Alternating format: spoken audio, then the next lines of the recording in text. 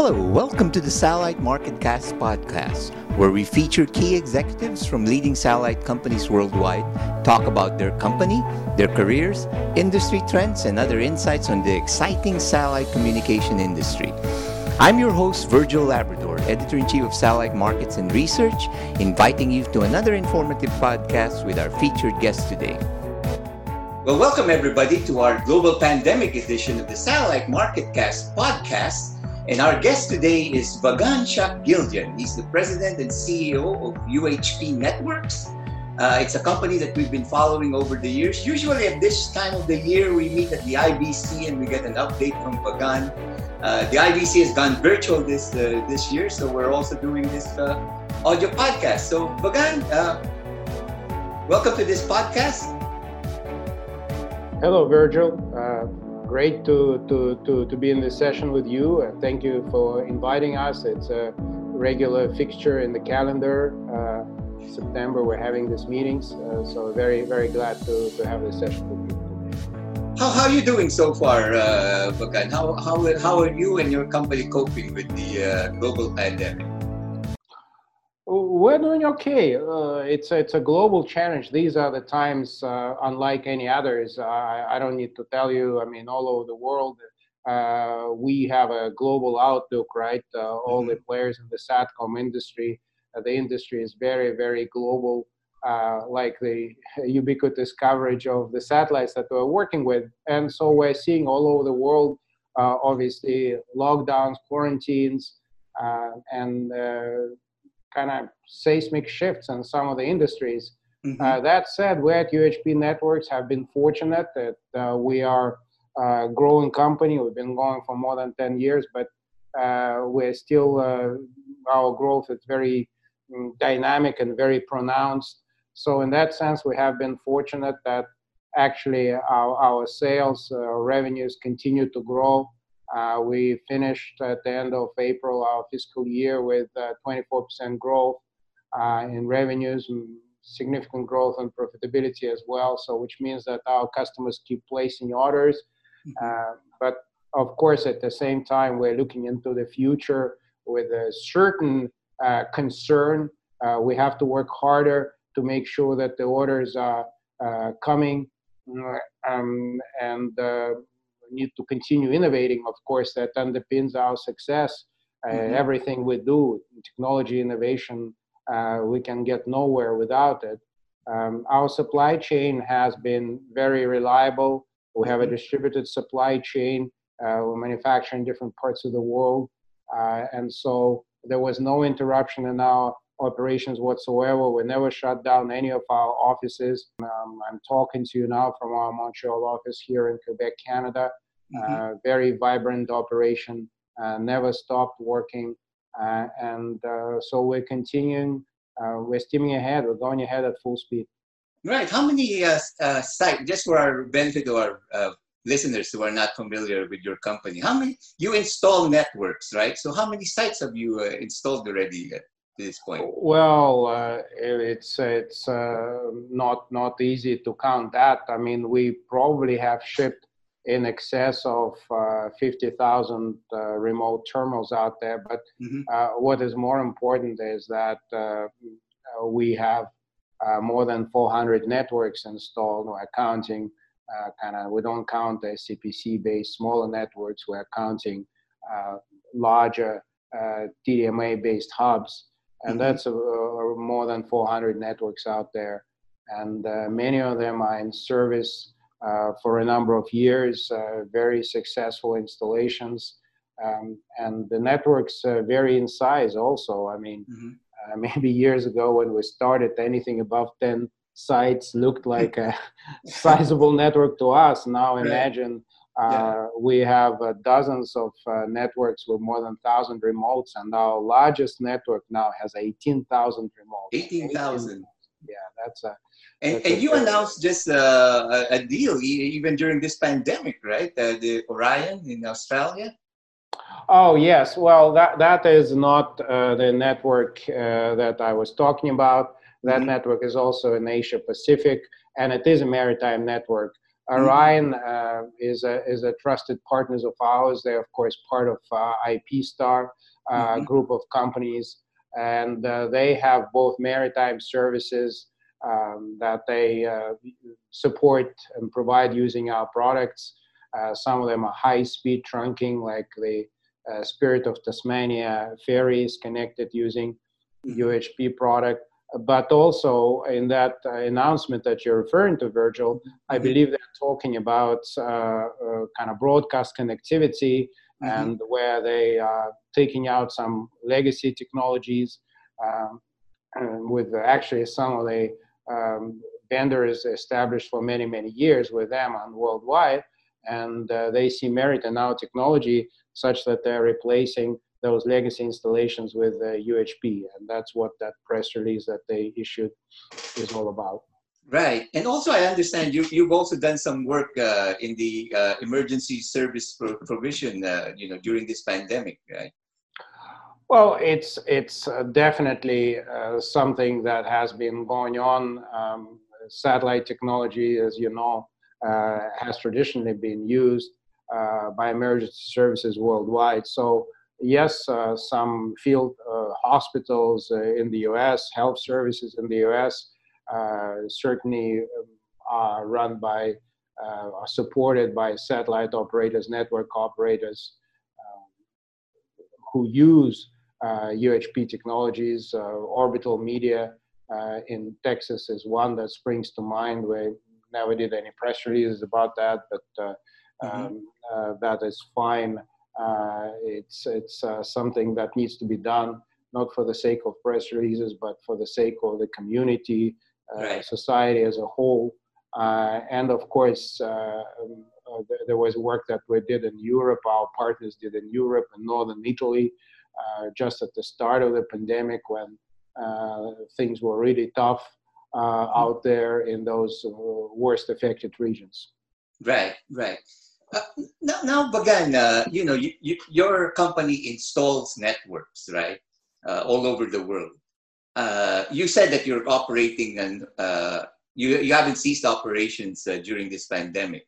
But how has that affected the restrictions and all that? Has that affected your installations and delivery of the networks that you provide? Yes, most definitely.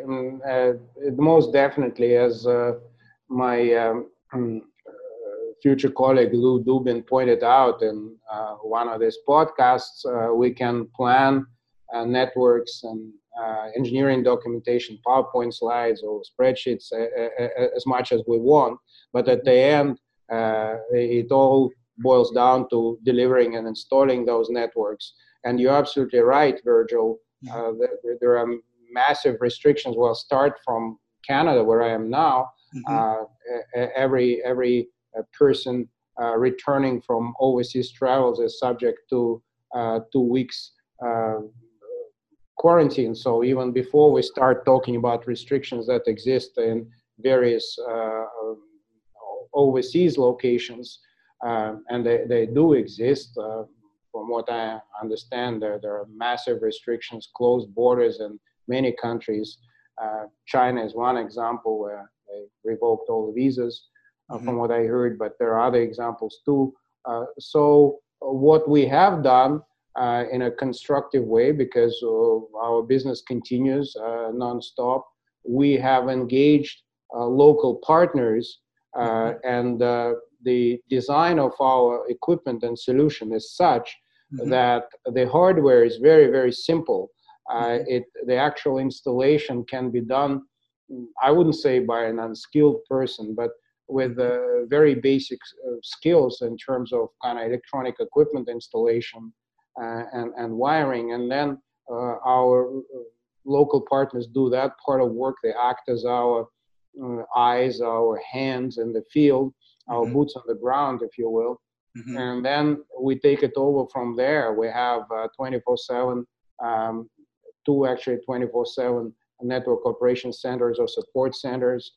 And we basically configure things remotely and support customers in installation and commissioning remotely. That is our solution to that challenge.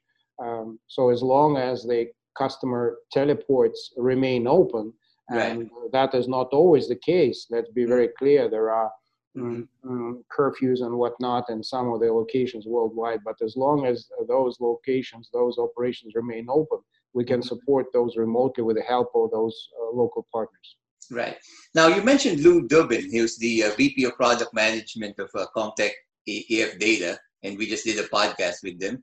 Your company merged with Comtech EF Data last year, right? I mean, it was announced last year. Yes, indeed. How's that process going? Right. Well, that process is going well. It's taking longer than expected. Indeed, it was announced in late November last year. And the process, like I say, it's taking longer than expected, mainly due to the pandemic and various factors associated with it. So the actual process will probably take a couple more months or something like that. But certainly we expect to complete it by end of this calendar year, 2020. Yeah. And if once this merger is finalized, how do you see your company as part of Comtech EF Data? Right. So we will be. So of course, the acquiring entity is the Comtech Telecommunications, the corporation itself. But yes, the plan is we're pretty well aligned now with Comtech EF Data division. We will be part of that operation out of Tempe, Arizona. It's a great match. It's a great match of both technologies and teams, and in many other senses, customer bases, and so on. Our Comtech EF Data and Comtech Telecommunications as a whole is obviously one of the legends of our industry, with a great reputation and longevity, and a lot of excellent products and great teams worldwide, and their head office. So the way it's going to work is that Comtech EF Data have their networking platform known as Heights, and that is, of course, best in class SCPC dynamic assignment DAMA-based platform that serves high-end from the throughput point of view applications, whereas our platform is one of the best in many respects. So we consider it the best in terms of TDMA efficiency, and this is what is required with low to medium throughput services and network solutions, and certainly for large-scale networks, the kind of networks that I was mentioning in the previous part of our conversation, Virgil, when we're talking about more than 1,000 sites, several thousand sites, when we're talking about networks of that kind, broadband access, and many others. The TDMA technologies are definitely the best fit, and Comtech EF Data recognizes that. And from the product point of view, we're expecting to merge the product lines which will offer best-in-class SCPC as well as TDMA-based solutions. Right.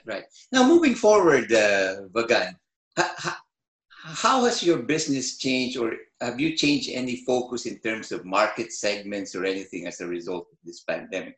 How do you see your company now in the next year or so? Right. Well, I wouldn't say that we changed our focus. It's our focus remains the same. It's not that, well, most of the industry, I think, is still focused on the same things in terms of medium to long term. Maybe some players changed their kind of short term focus, but we didn't even have to do that. We have been. We had little to no exposure to the segments that were impacted in a detrimental fashion, such as commercial connectivity, in-flight connectivity for commercial aviation. We had, again, little to no exposure to the cruise ship industry. So in that regard, we don't have to change focus or anything like that. So we're continuing with the uh, developing, progressing along our product and business development roadmap. So, in other words, what we're doing, Virgil, we are actually we just released our product release, software release 3.6 with many exciting features with which benefit mobile networks, the high-speed connectivity, 200 megasymbol per second, 450 megabit per second DVB-S2X carrier, map-based beam switching, load balancing across the beams, many exciting features. I won't go into all the details, but that definitely will benefit maritime networks, will benefit HTS networks, will benefit cellular backhaul networks.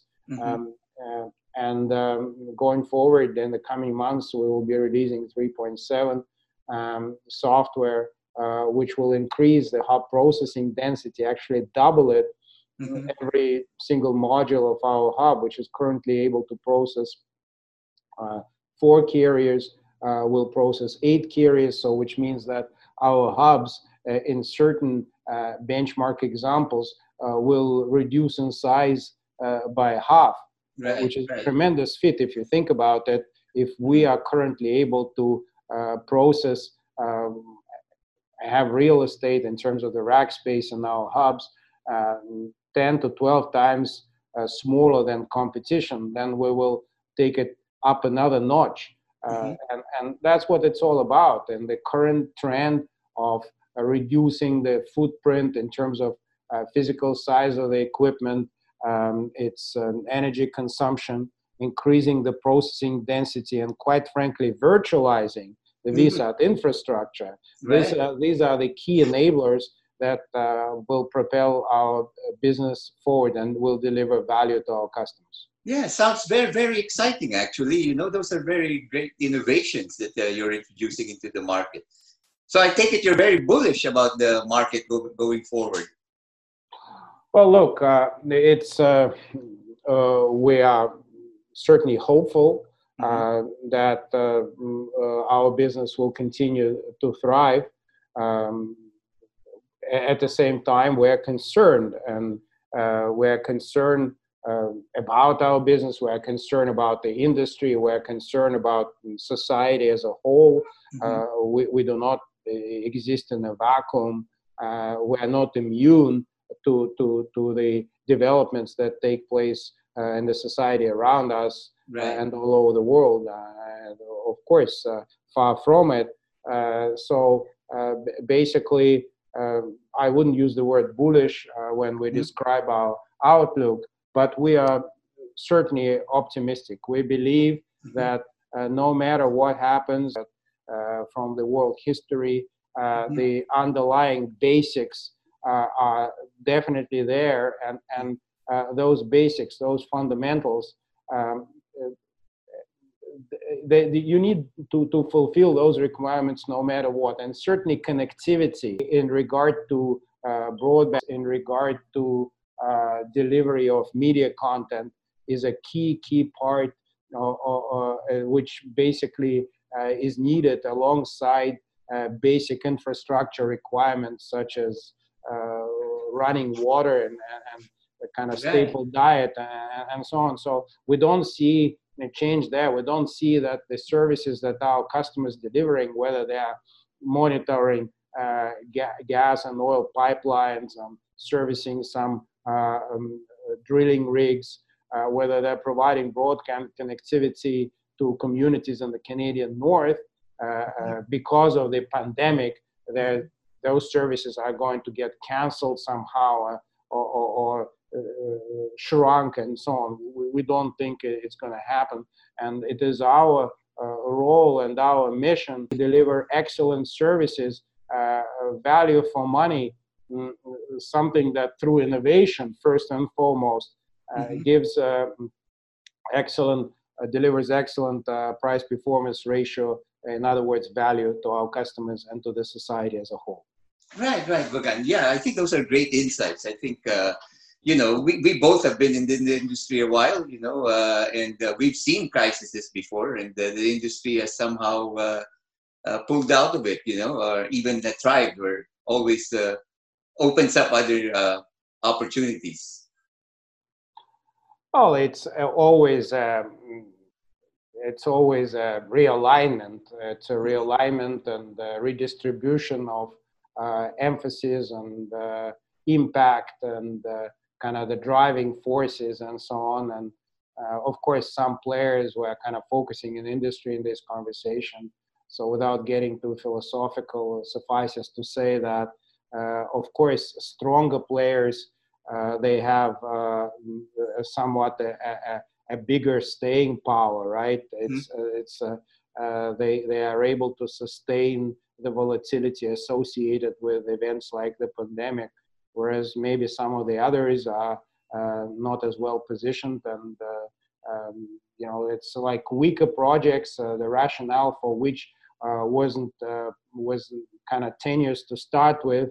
Those projects disappear, but the stronger projects with a stronger underlying rationale in terms of business and the need in the society, those persist and they just don't go away. People find ways. The creativity of humankind is such, not just in innovation, Moore's law, or whatever, but also in terms of ability to sustain basic business operation, to maintain the livelihood of the society, cannot be underestimated. And I'm optimistic in that regard. People will find a way. People will find a way to cope with this. And that's what enables us to look into the future with optimism. Right. Very well said, Vagan. I think your company is also, as an observer of the industry, I think your company seems to be very well positioned to face the challenges ahead. You have new products, and you're positioned in all the markets, and you have an infrastructure base that you've already created. Well, thank you, Virgil. We also have a great team, and this is the team that has proven itself over the years as capable of innovation, and any technology, no matter how exciting, has a finite shelf life. And it's the people who keep innovating, who keep recreating the technology, reinventing certain things. And without the team, whether it's the R&D engineers or sales support people or operations leadership, we would have been nowhere without the team. So we're very fortunate to have a strong and dedicated, very talented team, and I'm very glad that I'm part of that team myself. Right. Well, thank you very much, Vagan. Thank you, Virgil. As always, good talking to you, and I look forward to next year's session. Yeah, face to face this time. Absolutely. Right. Right. Well, thank you very much again, Vagan, and UHP Networks. This is a company that we've been following very closely, and for all the news and information on the global satellite industry, you have www.satellitemarkets.com. And this podcast is also available on our YouTube channel, which is the Satellite Market Cast.